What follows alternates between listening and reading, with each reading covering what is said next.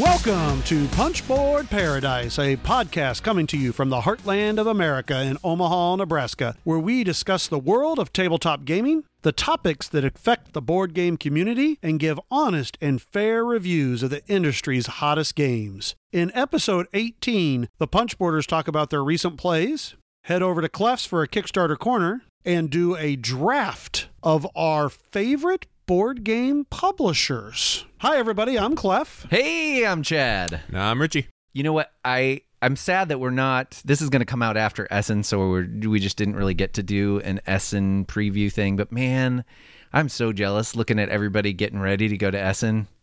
I would love to get over there and get my hands on some of those new games. Maybe next year? Maybe. That is a possibility. And Richie, if you go, I'm gonna. I just one, found right? out. Like, can I get one? So my brother-in-law is currently living in Germany because he met his wife in Germany, but they're moving back in January. Oh no, that was your connection. I want to keep him over there. I don't care. You need to find a way. Everyone to see his family again. That was military, right? No, they just met while he was studying abroad. Oh, I thought he was military. I was going to call his commanding officer and find a way for him to be stationed over there. Well, maybe we, cheap flight, cheap hotel.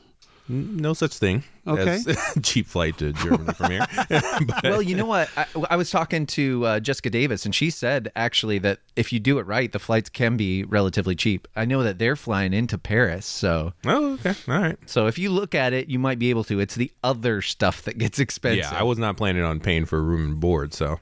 Yeah. Yeah. Well, and then the shipping of all the games that you would buy, could get really bad.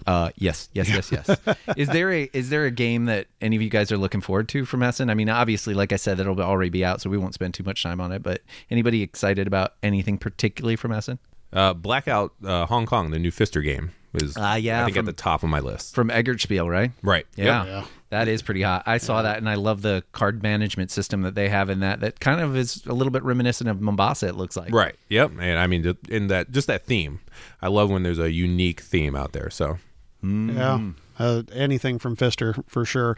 Otherwise, I would say Barrage is definitely is that going to be at Essen or no? It is not. It is actually, and we'll talk about this because I get to take over your Cliff's Kickstarter corner with whatever accent I want. But that is. We'll talk about that more, but that's actually scheduled for Essen 2019 right now on the Kickstarter page. Okay. Oh, well, I know another one there's a couple of Feld games that are going to be there. Oh, yes. Carpe Diem and Forum Trajanum. Okay, yeah, for sure. I mean, I'm going to try any Feld game, that's for sure. I've seen a few reviews on Carpe Diem, and it looks a little lighter for what I'm used to from him, but still looks interesting. I'll still give anything a try from him. Yeah, and I think all the stuff that I've seen from it out lately it says it is lighter, but still the decision space is interesting. So, right. Honestly, I don't mind his lighter games. Like La Isla, I know that one did not get a lot of love, but I don't really mind that one. It's kind of interesting. So that's a Feld game that I'll play with the family. So I enjoy La Isla for that. So yeah, absolutely. So what about you, Chad? I am really looking forward to a couple of games. I am very curious about Reichholt, the new Uwe Rosenberg game, right? Sure, yeah. So that's being published by Frosted Games, which if you guys like to listen to other podcasts, Low Player Count just did an interview with Matthias Nagy, I think. I'm probably pronouncing that wrong, and I apologize, but he is the owner of Frosted Games. He usually he started that company to do the Advent calendar, which is really actually interesting. So he started with that, and he's actually publishing some other stuff, which is kind of interesting. But the Reichholt one by Uwe Rosenberg is about vegetable farming in Iceland, which is kind of crazy. But Uwe saw that there was an article about this restaurant with tomatoes, like everything tomatoes. It's a local growing in Iceland, and tomato soup and all this stuff. Anyway, it looks like a lot of the mechanisms are kind of like his older one, Gates of Loyang, at the Gates of Loyang, which I really enjoy. It looks like there's some worker placement there, and then there's also some you're doing a little bit of going up that track, and you pay 1 tomato to go up, or it's free to go up, I think. And then the next step is like 2 tomatoes plus this vegetable, and that kind of track thing, which is interesting from that And game. it's more of a race, right? Yeah, it In is. this one? Exactly. That's right. But another interesting tidbit from that Low Player Count podcast, he said he's actually working, hopefully we'll hear about this soon more, but he's working with Stefan Feld on a strictly 2-player game called, I think, The Revolution of 1828, which is about the really acrimonious election between John Quincy Adams and Andrew Jackson, which is totally fascinating to me because it doesn't sound like a particularly Stefan Feld sort of theme, and it's very American and got that history. It just seems really interesting. So hopefully that's a good thing. Yeah, wow, that's surprising. I don't know what else to say about that, but that's I'd be surprising. curious how they handle Andrew Jackson. Is he just be going around shooting people all Right, day? yeah, that's another interesting thing right there. So I don't know if they get into how awful Andrew Jackson was, but I don't know if this just focuses on the election. But that was just kind of interesting. That's kind of like teaming Kobe and Shaq up together. I mean, that's high powered right there. Yeah. So we'll see. I'll have to check that one out. So anyway, that's pretty exciting news for those kinds of things, and I can't wait to get my hands on some of these games coming from Essen. So I'm looking forward to it. Well, Chad, one game that I finally played, it's off my shelf of shame, and this is a game that you gave me like 2 years ago, Exit the Pharaoh's Tomb by Inca and Marcus Brand, published by Cosmos, I believe. Right, yeah. Oh, that's good. Be How'd you interested like to it? hear what you say, yeah. Well, see, I'm not... It's not a good start. Yeah, It's not I a good guess. start. So for those not familiar, it's it's an escape room in a box, essentially. And it's a one-time shot. You're going to be destroying things, and I'm not going to get into the actual story here, just because I don't want to ruin any of the puzzles. No spoilers. So I didn't mind it. The wife loved it. Jessica loved it, and she wants more of them. Yes, I thought so. And I do not like puzzles. Like I was so quick to let's just because there's these You little want the cheat cards. the whatever the hints. Yeah, and there's 3 for each clue, and I was just like, we're never gonna figure this out. Just give me the clue card. And she was really pushing back on that. So Right. we did not do well. We got 2 stars, I think, out of possible 5. Is that the scoring? Right. Yeah. So we did not do fantastic. It took us like an hour and 20 minutes. If it were up to me, we would have finished it in about 20 minutes by just blowing through those clue cards. But she's already said that she wants to get another one of the Exit games. So How do you feel about that?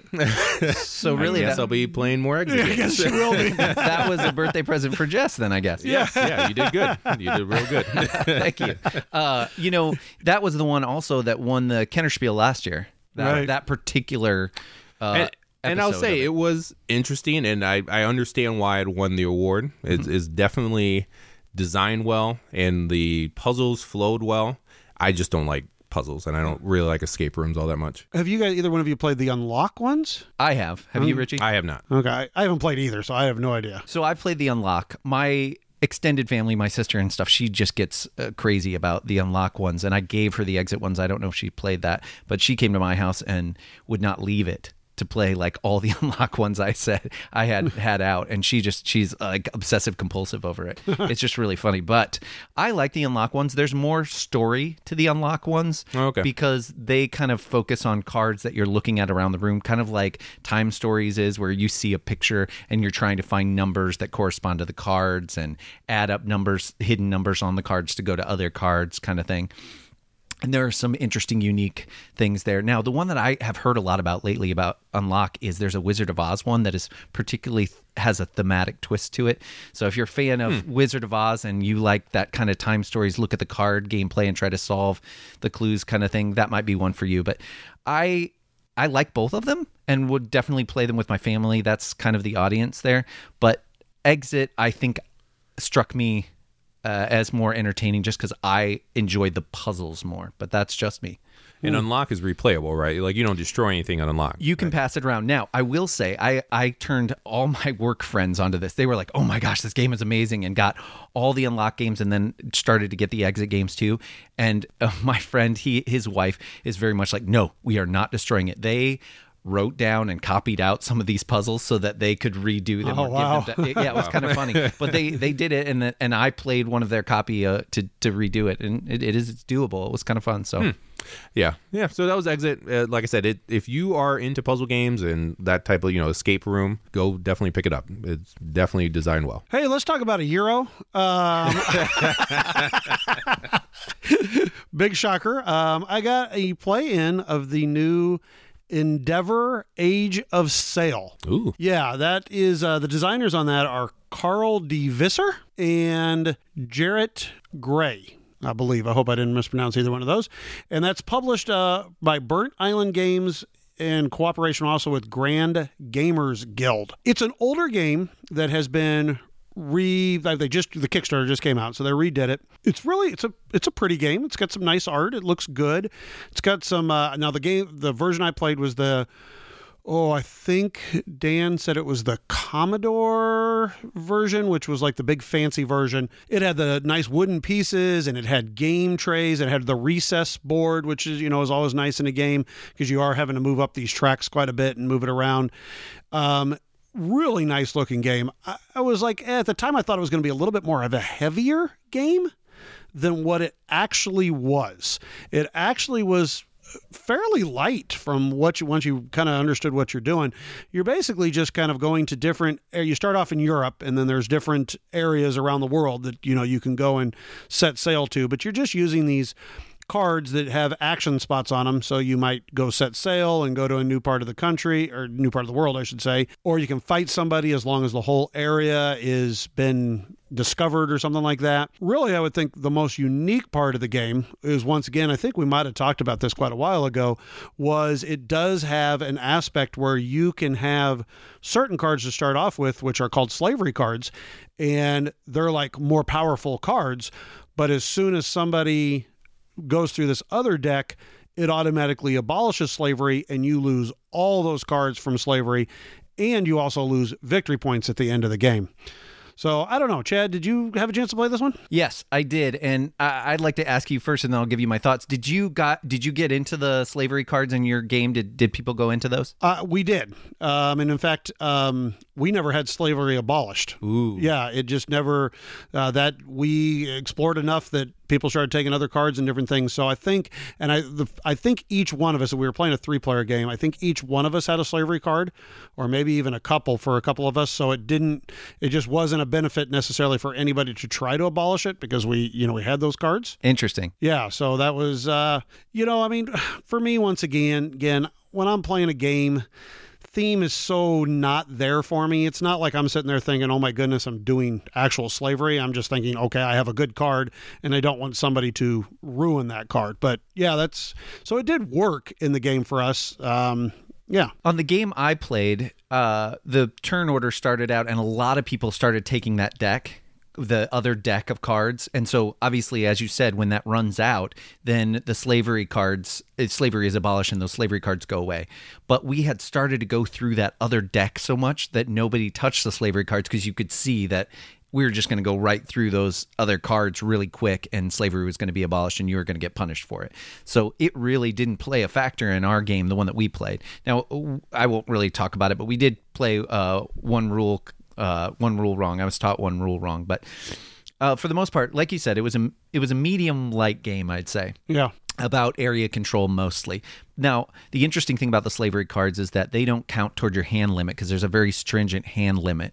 And so when you get to take those slavery cards, you could just keep amassing them. And so you really could build up a huge hand of cards where the other people wouldn't, from what I could tell. But like I said, if you go through that deck, then it's a huge punishment. So I'm not sure. I thought you were only allowed to have one extra slave. If it was a slavery card, I think you're only allowed to have one extra one, not unlimited. Ooh, I don't know about that, because I think, I have not read the rules. I just got taught the game, but that's how we played it. I'm not sure, because there's way more than 5 cards in that slavery deck, so that doesn't necessarily make sense, I don't think, because I think it's just everybody can have at least one extra card if you have one of those slavery cards. Oh, yes. No, yes. I think that's what it is. But like I said, I didn't read the rules. I just got taught the game. So would you play it again? Yes, I would. Probably like 3 more times. and then I think I would have my fill of it. But I mean, after just one, I definitely feel like I would like to give it another try and just kind of see what the different things that you can do.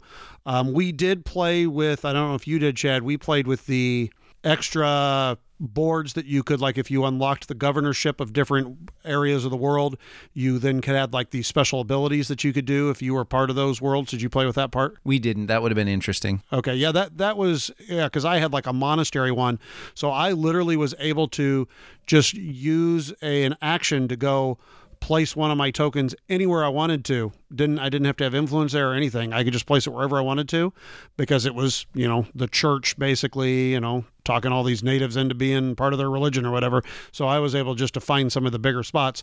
I didn't win. I came in second. Dan was the one who had the game, and then it was Josh who came over and he crushed us. I don't even know how he beat us. I wasn't even paying attention to him. Well, so the interesting thing to me is that I like the idea of it, but to me, the way I played it, it was just the idea of it. In other words, it doesn't really feel like it necessarily teaches you anything as you're playing. Again, we didn't take the slavery cards, but to look at it, you think before you play the game that, oh yeah, now you're going to see why people did slavery, because it was advantageous. They made lots of money, but then obviously it's a horrible thing. So let's abolish it. In practice, when you talk about it, maybe that's interesting, but it doesn't necessarily feel like it comes through as much in the gameplay, from my very limited experience. Right. I was about to say, it sounds interesting as far as the, like you have kind of like alternative history as far as like in your game where there was no need for an interview to abolish it. So right. That'd be interesting to see how that plays out. Right. But like I said, I mean, for me, and this is just theme-wise, just never comes into my thought. It wasn't like I ever thought, oh, I'm doing slavery. I thought, oh, okay, I'm getting this card that's giving me these advantages to do this. Right. So, I mean, somebody else who plays it, that could be a very emotional thing for them to, like, oh, you're kidding me. We're not abolishing slavery. That's, a terrible thing or whatever in a game. So, I don't know. Worth checking out. If you like, medium to lighter medium Euros, definitely is worth giving a shot to. All right. Well, I want to talk about a game that's for the birds, or for the bird watchers, or something like that. We all played Piepmatz, which I think is German for "Hey, birds." So is that the literal translation? Hey, birds. Hey, birds. Hey, look, birds. So I think, I don't know that for sure. I'm sorry for any native German speakers. I apologize. So Piepmatz is actually a thinky filler card game. And it's a game where you have a feeder in the center of the table, and there are birds out by that feeder, and you are playing bird cards from your hand down to that space to the left of the bird. Now, what you are choosing to do is pick these bird cards are numbered and in different colors. And so you're choosing to either play a bird that is lower than the bird at the feeder. And if you do that, then you get to play a bird from your hand down to your tableau. Or if you put down a bird that is higher, then you get to take the seed card, which is a variety of different points. And you get to take the bird that is at the feeder that gets played down into your tableau. Now, what you're doing with your tableau is you want to have matches or sets of male and female birds of the same number and color, because those are worth points at the end. And you are also scoring points from a majority of a certain color or kind of bird as well. So if you have the most at the table, then you get to score those at the end of the game. In addition, there are bad cards that come out of the deck each turn that can be birds or squirrels, which can totally mess you up, so that if you have to take a seed card, then you will have to take the bird or the squirrel, which those things have sort of punishing effects as well. But what you're doing a lot of times is kind of adding up the birds that are at the feeder behind the other bird and trying to see what you get to play from your hand to get the points or the action that you are desiring. It's a nice little thinky filler with a little bit of math, but it doesn't ever feel like overwhelming or unfun in that way. So we all played this together and had a good time. I quite enjoyed it. Now, Clef, you're the one that is not the card player of the three of us. Did you enjoy that game, though? Yeah, I did. I thought it was, it was a little bit more mathier than what I thought it would be. I mean, every time you're sitting there just having to figure out, okay, so if I play this number, it's going to be blah, blah, blah, blah. So I'm going to get this card, and then I might get this card. So it is a little bit of math, but nothing that's, overwhelming. I mean, just, addition, subtraction type of thing. But I liked it. I thought it was interesting, and it was really fun to keep, screwing you with the bad cards. I thought that was a lot of fun. Yeah, you guys did a really good job of that. Everybody was totally entertained when I was swearing at the squirrels. I would say, I think you took every squirrel. I pretty much did. Basically, so. that game was like Chad's backyard. I mean, like, because I hate squirrels, and they're like all over my back. Anyway, Richie, you described this, I think, as a combination of Arboretum and something else, which I thought was Parade, and it's probably more Parade than Arboretum. I was thinking of the scoring for with Arboretum, but really you do the exact same thing in Parade. Whoever has the majority gets to score those cards in that color. So it's kind of like Parade on steroids, basically. Right. But, yeah. Solid game. Yeah. So a good little short kind of lunchtime game or filler or that kind of a 100%. thing. Definitely. This would be a good lunchtime game, and I'd play it again. I enjoyed it. But you know what I really want to hear about? And I'm sad to say that this will not be me for Kickstarter Corner, but I am interested to hear about Barrage.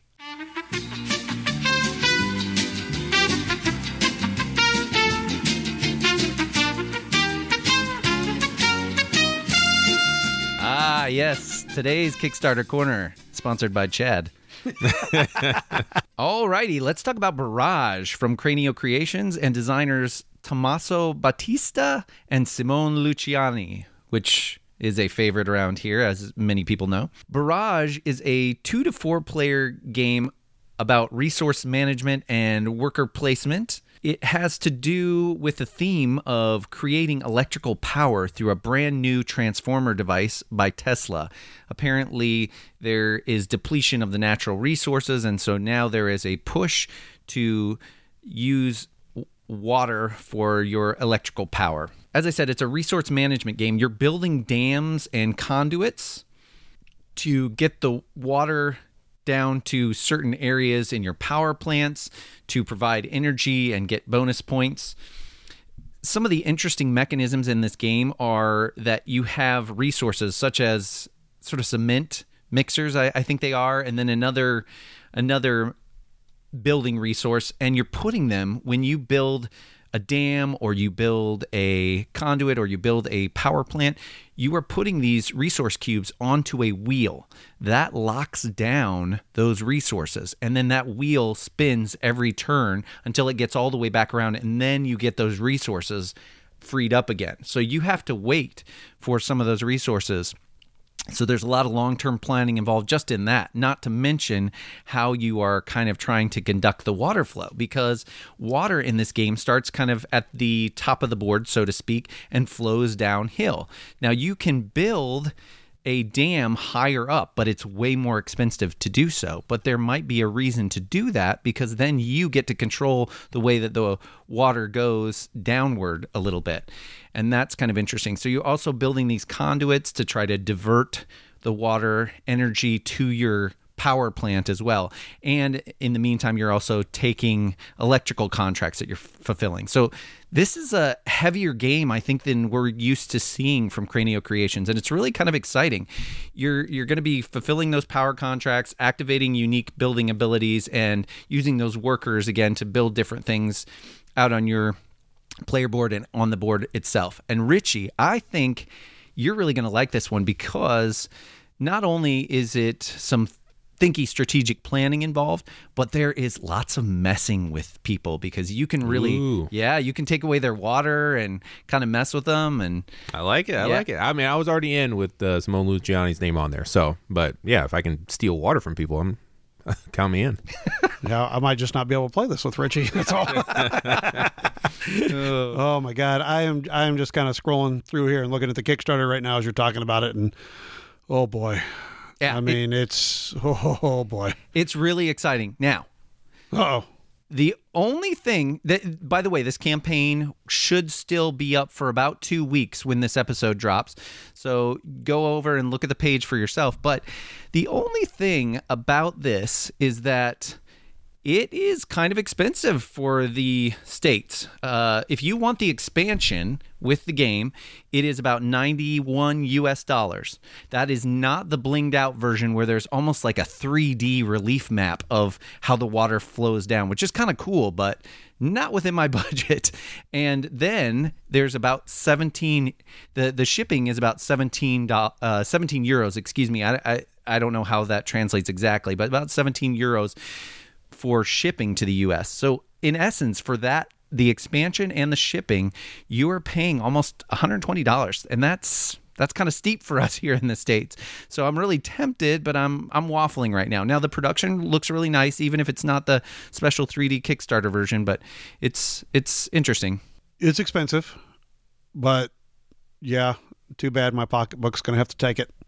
All right. Just, All right, that's what I like to hear. Yeah. Whoa. Yeah. Okay, so Clef is in. Basically, this is Chad getting Clef to buy on the Kickstarter. Another thing that I find really interesting on this is they say they are promising, Cranio Creations is promising that this game will be to their backers by April of 2019, which is a fast turnaround for a Kickstarter. Not only that, but they're making exclusive. So Kickstarter people will get it for 6 months, and they will not release it to retail until Essen. So they are promising if you back them on Kickstarter, you will get this game 6 months before anybody else can get it.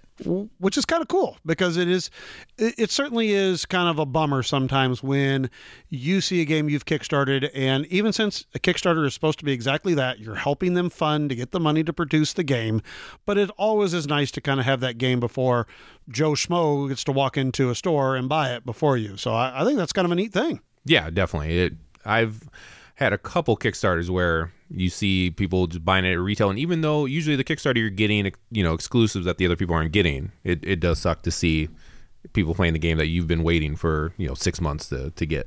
Yep, I can understand that. So if the cost doesn't bother you, you should definitely check this out because I can guarantee you that if you like the games we like, this is probably going to be in your wheelhouse for a game. Simone Luciani is pretty much like Ian O'Toole to Chad for me. I mean, that's how it is. Let's look at that Venn diagram. Okay. All right. Well, that is Barrage from Cranio Creations and Tommaso Battista and Simone Luciani.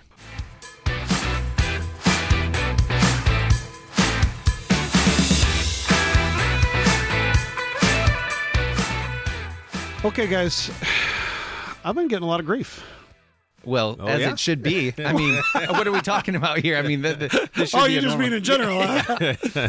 So I've been given a little bit of grief on my current rating of Root. When we did the Root review, I got a little bit of flack. Oh, yeah. And did I say that's, I mean, I think our last podcast, I think that's what we led with.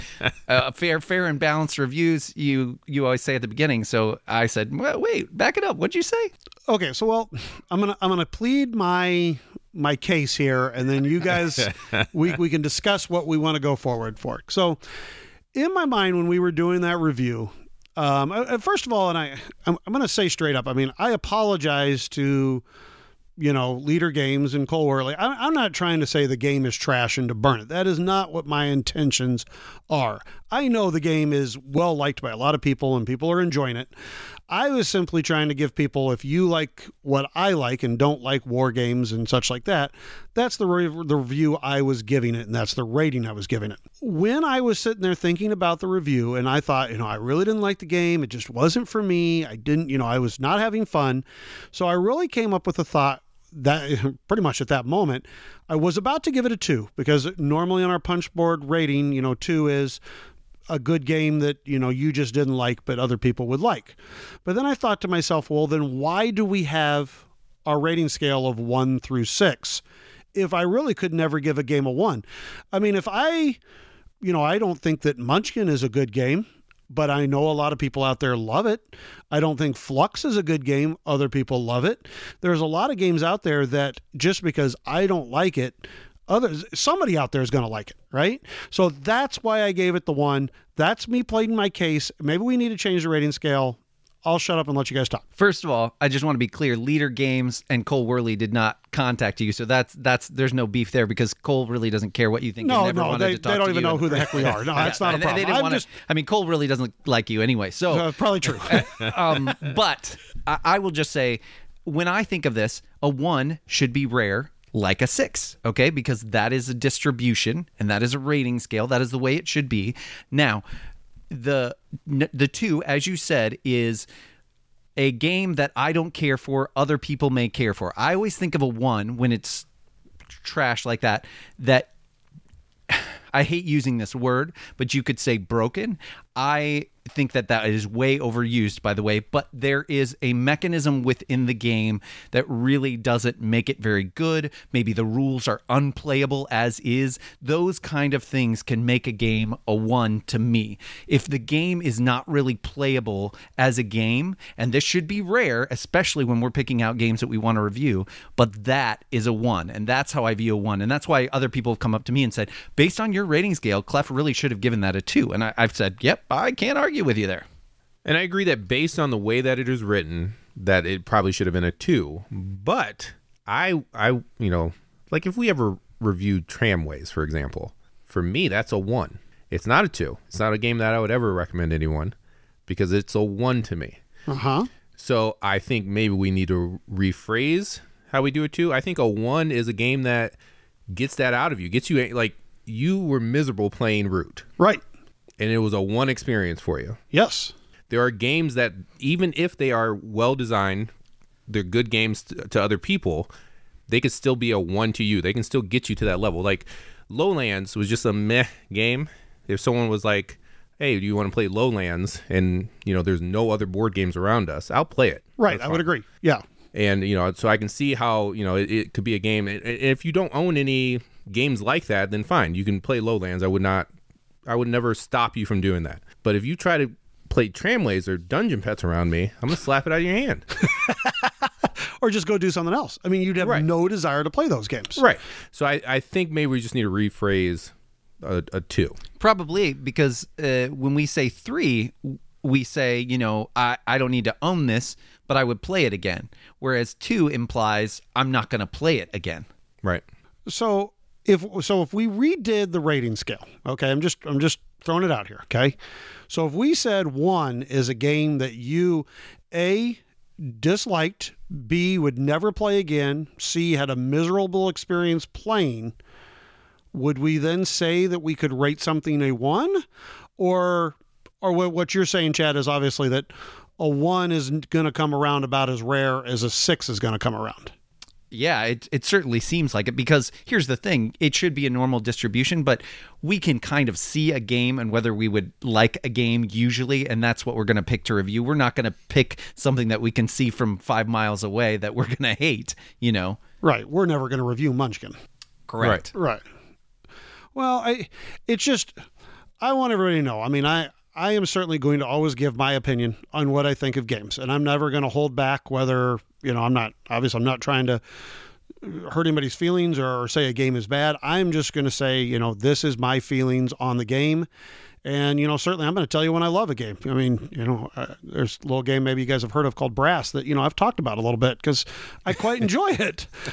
Right. And I was talking with one of our listeners, actually a few of our listeners, and they have, said, and Richie loved Root, right? He gave it a 5. Right. And they have said, and this isn't even in response to Root, just saying like, yeah, Richie is the smart one. Richie has it going on sort of thing. Who are these people? So, and like I said, that's not even in regards to Root. So you this is why we have 3 different perspectives to kind of give you our take on what we enjoy about a game. But yeah, we'll mess with our rating system and we'll announce it for next time when we review a game. We'll I just feel like we have to be able to give a game a 1. I mean, if Richie did Tramways, there has to be something that allows him to give it a 1, even since it is a good game and there are people that certainly like that game. For Richie, he doesn't. Hey, it's in my top 10. Richie just doesn't like punishing games. And it is a punishing game. You're taking on stress. It punishes you. If you are a person who likes to play those kind of games, obviously, Heavy Cardboard talks about those games that cause us delicious. I mean, in the game, you're taking on literal stress. You know, if you don't like that kind of stuff in games, then you might not like Tramways, but some of us do. Right. Yeah. I think, we'll figure it out because it's maybe a 2. There has to be something there that you do enjoy in it. So like Tramways, I can acknowledge, yes, it's probably a very well-designed game. Right. Or I don't enjoy it. People enjoy it. Yeah. Right. So we'll figure it out. Okay. All right. Well, now that controversy's over or just It's not started, over. or- I'm just still going to enjoy forwarding emails to you. But I would like to move on to something much more exciting, which is our draft of our favorite publishers, board game publishers.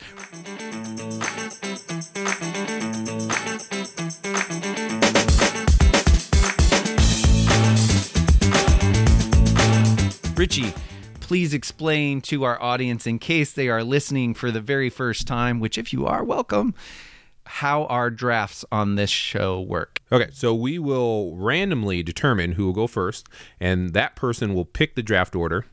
Then we'll have a serpentine draft, meaning the person who picks last in the first round will pick first in the second round. And once a game is drafted, it's off the board. That way we'll all have unique lists, and we are going to roll to see who goes first. All right, gentlemen, grab your dices. It has been a while since we've done a draft. I can't even remember who won the last die roll. I know, let's see if you roll another 1. All right, here we go. 7. 5. 6. Golly. All right. So we're going to do me and then Clefster Woo. and then Richie. I'll take the double pick. I thought you might like that. Okay. All right. So my first one is going to be, what's your game? What? I don't think you can take this. No, Richie, let's have a ruling. Nope. I don't think you can take this. I knew it was going to go first, but No. This is the way it goes. This is the way it goes. Now, Oh it my may God. Not, I want to. All right. it may not be my top, but that is what's strategic about the draft. If you get there first, you've got it. So I'm going to go with what's your game because I love Signori. Signori is a great, great game. you're starting with Signore? yeah, that's the one oh my goodness. Just give me a second here. Just give me a second. I love dice drafting. Fantastic game, right? Nippon is, to me, one of their most, I know this word gets thrown around a lot, but Nippon is one of their most elegantly designed games for the decisions that you get to make and the rule set. I think it's great. I really like Nippon. And then Zango is multi-use cards, so of course I'm going to love it. Now, my only caveat with what's your game is all the score tracks look the same. A lot of the art is recycled, but That's a problem. Doesn't a problem for me. They do love mustard yellow. exactly. That's my point. So that's one caveat. But you know what? The gameplay is the most important, and what's your game has some of the best gameplay out there. Now, I know that I'm leaving off a specific game, which is Madeira, but with Madeira, I haven't had as many plays as you guys have, so I just didn't put it on there. I know I enjoyed my play of it, but I get it. He rolled better than you. I guess that's all I can say is he rolled better than us. All I right. don't know. What you got, Clef? I feel like I'm already doing this draft in protest. God, okay. I really got to. Wow. What two is Richie going to take away from me when I go? I know he'll take that. All right. I'm just, because I'm going to go for it here. And I've got to go. I got to go Cranio. It's really a debate between this and another one, which is probably going to be gone by the time it gets to me, but I got to go Cranio. Not only are they, Barrage is coming, not that that counts for this, but I mean, that obviously looks amazing, but it has Lorenzo El Magnifico, my number 2 of all time, amazing game. Newton, which is one of my favorite games of the year, which I absolutely love. Council of 4. They also have, a few other things that they've reprinted that, came from different publishers or whatever, but just even the few of those, I mean, that's just going to bring it up to the top for me. Pretty much right now, Cranio is I'm going to check it out and see what it is, and almost, an immediate buy for me of anything that they put out. Cranio Creations usually has Simone Luciani involved, so that is a plus right there. So Yeah. It was on my list. So yeah, good thing you took it now. All right, so number 2 there for me, or my number 1, I should say, is Cranio Creations. All right, so for my number 1, I'm going to start with Pearl Games. ooh, Okay. nice. So we got Trois, Love it. Tournai, Brussels 93? 93? Yeah, 93. 93, yep. Excellent game. I like the Is that Deus? Deus. Yep. Yep, Deus. I like Deus as well. Yep. And they're going to have, I think, Black Angel, which obviously we can't count it because we haven't played that yet. But guess who did the art on that? I think, was it Ian O'Toole? Yeah. Never heard of him. All right. But yeah, all their games are just, they have solid medium heavy Euros and fantastic game. Oh, even Ginkopolis. Oh yes, how could I forget that? That Which is going to get a reprint. I mean, soon. Well, we don't know about that. I would like it to happen, but I it's think just going to happen. I hope so. That game is phenomenal. I've only had 1.5 plays of that game, but oh my gosh, that would make my top 10 if I could get more plays. I bet. Oh, you guys got to play that game. Yeah, I got to try it. Yeah, I definitely want to try it out. They were teasing it, and they got a lot of response. So I don't know why they wouldn't reprint it. I don't know. I hope it happens. Maybe they don't like money. All right. I'm sure that's it. Okay, Richie, what's your next one? So for my second one, I'm going to go with Capstone Games. Yep. We're going to get to play the Estates tonight. Oh boy. So I'm excited about that. Clef's got that coming in. Mean auction game. Clay, I'm really sorry that I didn't take you number one. I Clay, was I'm from hoping Ohio, so fellow Richie would take Ohioan got you. So oh that's good. boy, all right, whatever. Lignum, Carthago, Hashbull, Connect. I still haven't tried Three Kingdoms Redux. Yep, but we right. do have that. Yep. I definitely want to try that out. Climbers. Pipeline. Don't forget Pipeline, yeah. Pipeline's coming out, or not coming out soon, but the Kickstarter's going up soon. That's a fantastic game. But yeah, just fantastic. They bring in fantastic games, and then Pipeline, being their first developed in-house game, is great as well. I feel robbed in this list. I'm like in double protest right now. All right, but I do have a really good one, and I was actually surprised when I started looking at all the games that this publisher puts out. I'm going to go with Eggertspiel. Yeah. Okay, and just straight Eggertspiel. Yep. I mean, Coal Baron, Heaven and Ale, Rococo, Village, Porta Nigra, even Yido, I got one play of and actually was impressed with that game. I mean, all those games are strong games for me that I really love. Right in my wheelhouse, that nice medium to somewhat, really kind of in the medium. They don't really not too much medium heavy, but just right in my wheelhouse. So, and don't forget Great Western Trail. They had that first as well. Absolutely, yeah, which is obviously my favorite game of all time. So I think I have the Stronghold version, but certainly they were the first publishers of it, and I think they have it back now. I believe that's right. So right, and Eggertspiel has what Richie was talking about. That Blackout Hong Kong is coming. That's true. Yep. And one thing to keep in mind with this publisher, I mean, they are owned by Plan B Games. Now, I know that is we're considering that to be separate, but you will notice, like as in with Coimbra as it came out, they stepped up the production quality from the previous Eggertspiel with Coimbra. So that's something that looks pretty much slick. better. Yeah, even their logo got an upgrade. So yeah. Upgrade, so they're stepping it up. But yeah, so that's going to be my second pick, is going to be Eggertspiel. Well, I get to come around the turn here, so I am going to bring up a couple here that I'm pretty excited about. Eggertspiel was on my list, but my next one is going to be actually Spielworks. Okay. Spielworks. Okay, yeah, I can see that for you. Yeah, they make a lot of great games. Now, they're a little bit more expensive because their production runs are much smaller than most of the publishers we've been talking about, but I love the games that Uli Blenneman finds for Spielworks. La Granja was originally a Spielworks game, which is great multi-use cards, like the card play in that. Also, Gentes or Gentes, I always mispronounce that. Now, that's coming to Kickstarter to be delivered soon by TMG, but the Spielworks version was first, and they're who kind of published that game. It's a great game. And then an upcoming release by Jason Dinger from Spielworks is Captains of the Gulf, which again I'm excited about. It's going to be at Essen, very small print run, unfortunately, but uses that multi-use card mechanism much like La Granja. So I'm pretty excited for that one to come out as well. So Spielworks is my next pick. All right. Well, you got the swing. So what's your next one? All right. Well, with my next one, you guys kind of knew it was coming, and I got to grab it before the rest of you do. I'll take it next if you don't. Yep. Eagle Griffin Games, okay? Yep. Because Eagle Griffin Games, they make the deluxe Vital Lacerda, Ian O'Toole games, and I mean, those are... Who? Yeah, Ian O'Toole, that guy.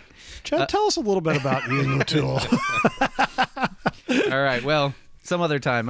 His favorite breakfast food, but we don't have time for that now. Okay, anyway, I love the production of Eagle Gryphon games. Yeah, they're a little bit more expensive with the Kickstarter, but they are always worth it to me.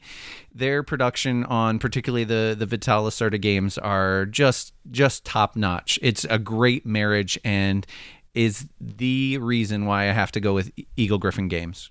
So there you go. The Vital Lacerda, Ian O'Toole productions from Eagle Gryphon get my vote.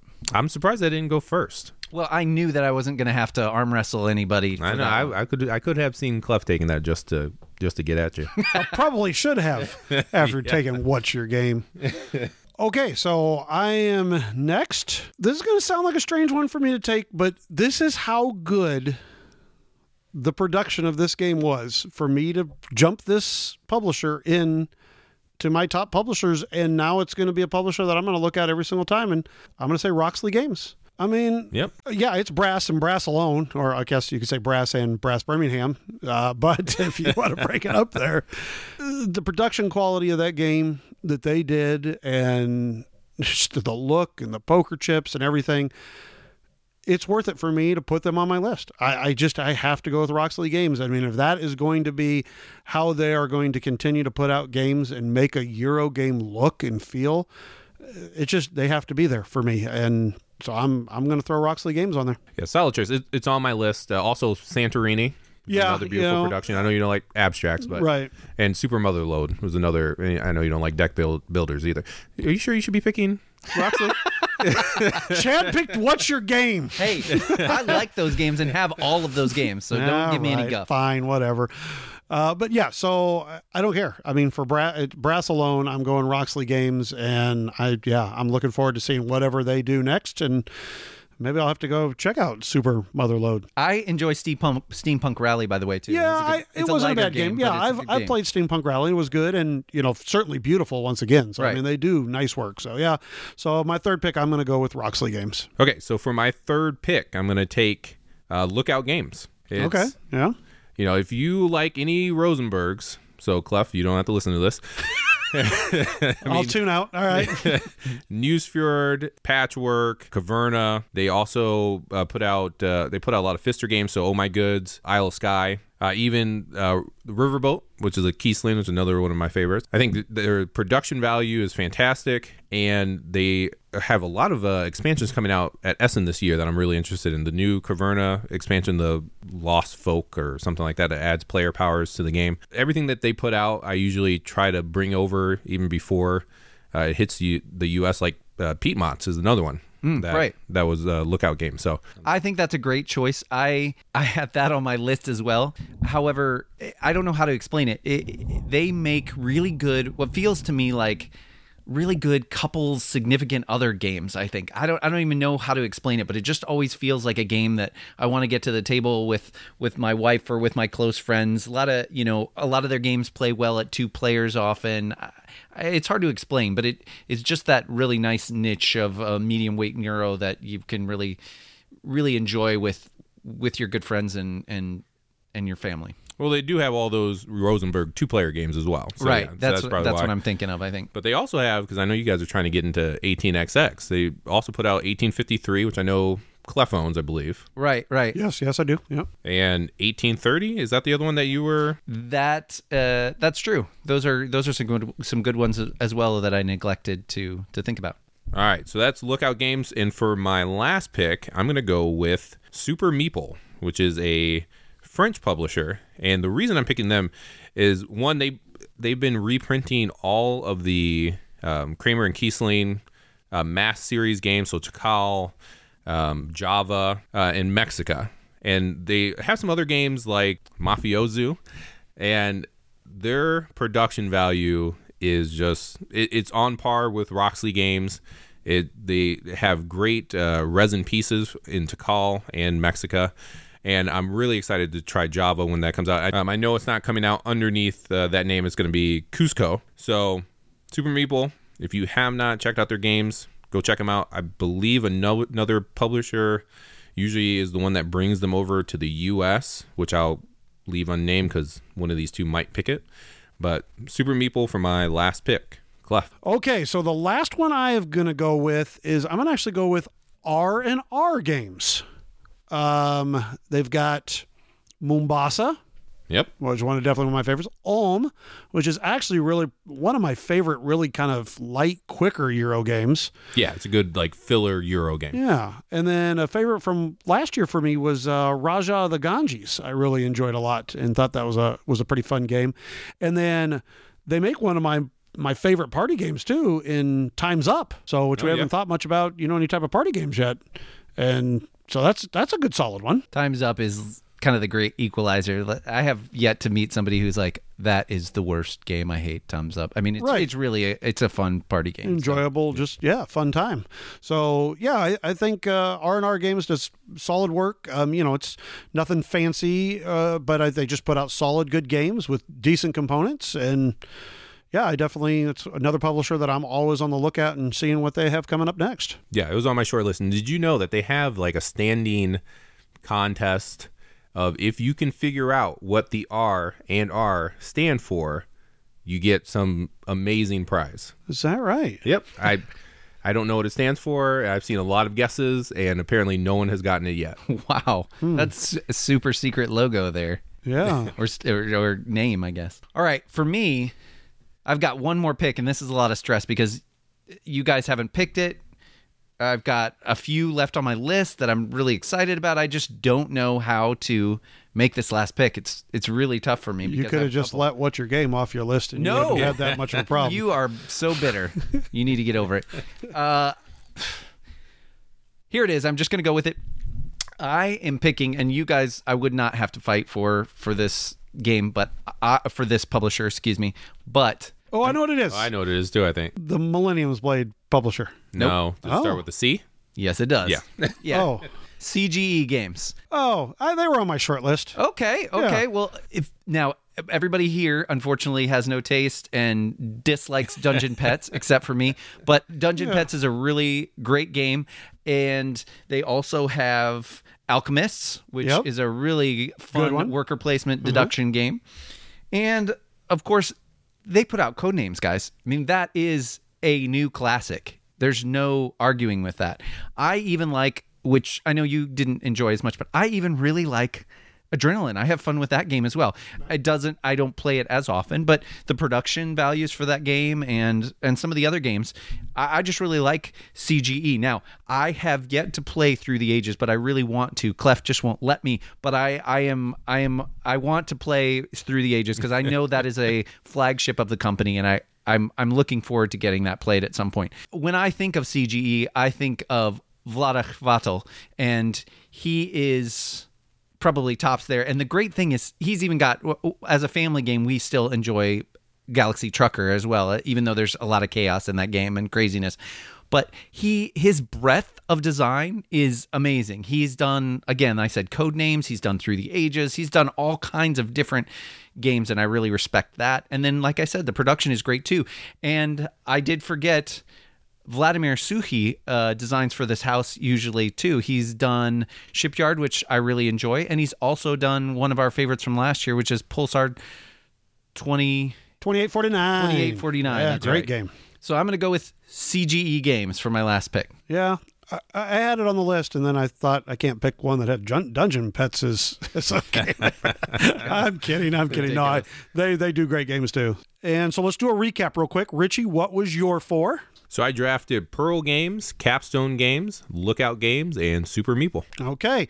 I drafted Eggert Spiel, Cranio Creations, R&R, and Roxley Games. And I drafted What's Your Game, Spielworks, Eagle Griffin Games, and CGE Games. All right. Did anybody have any honorable mentions that didn't get mentioned that they wanted to throw out there? CMON Games, that's one that, I like those kind of dungeon crawls. they in the US, they put out my favorite game of all time, Lorenzo Il Magnifico. And they are, they're starting to get into more of those Euros, at least picking up some more of those Euros, which is interesting to me. They have a Knizia game, for example, Modern Art, which is one of our favorite auction games. Yep. Yeah, and they have fantastic production, fantastic art. They're doing Project Elite, which is going to be a big Kickstarter at the end of the month that I'm interested in. So, that's my honorable mention. I'll just throw out, a big boy in Stronghold games.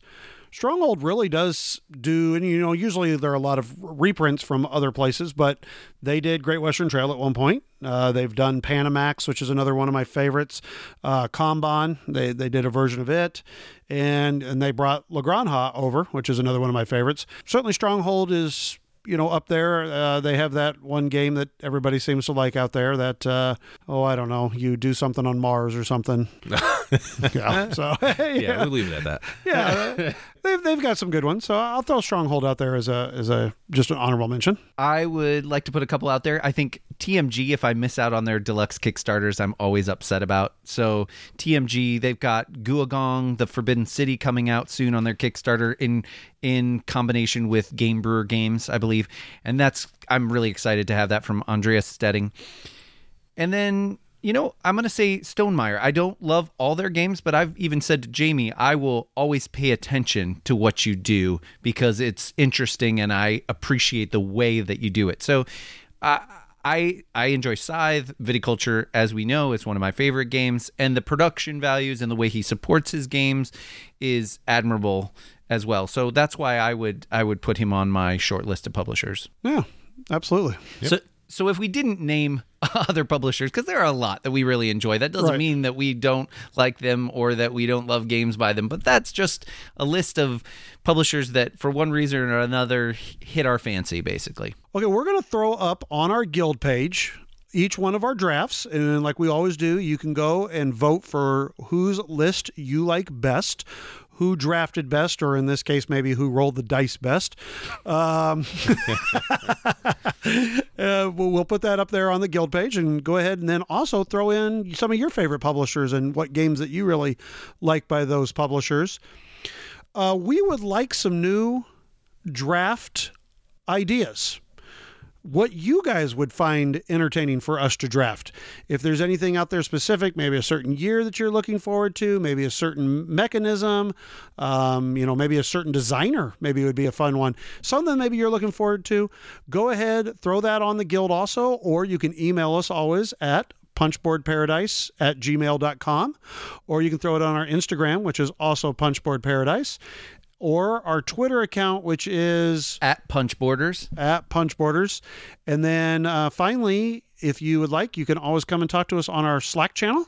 Chad, how do they get in contact with us to get on that Slack channel? They just have to shoot me an email at punchboardparadise@gmail.com, like you said, and they can ask us questions too. We didn't answer an email question this time, but we like to do that from time to time too. So if you have a question, you can always shoot me an email through that. But yes, get on our Slack chat. I mean, one of the reasons that we do this is we just have a lot of fun interacting, either on the Slack channel or on social media. So come visit those. We've got a Facebook page, Punchboard Paradise, as well. And again, our guild is 3227 on Board Game Geek. So check us out. We love interacting with people. That's why we do this, really. And there you go. That's going to do it for us today. Stay tuned for next episode where we will be reviewing Capstone Games' newest release, The Estates. Oh, yeah. Some bloodthirsty auction there. Oh, it's going to be good. All right, everybody. Have a great night. Thanks for listening. See ya. Have a good night.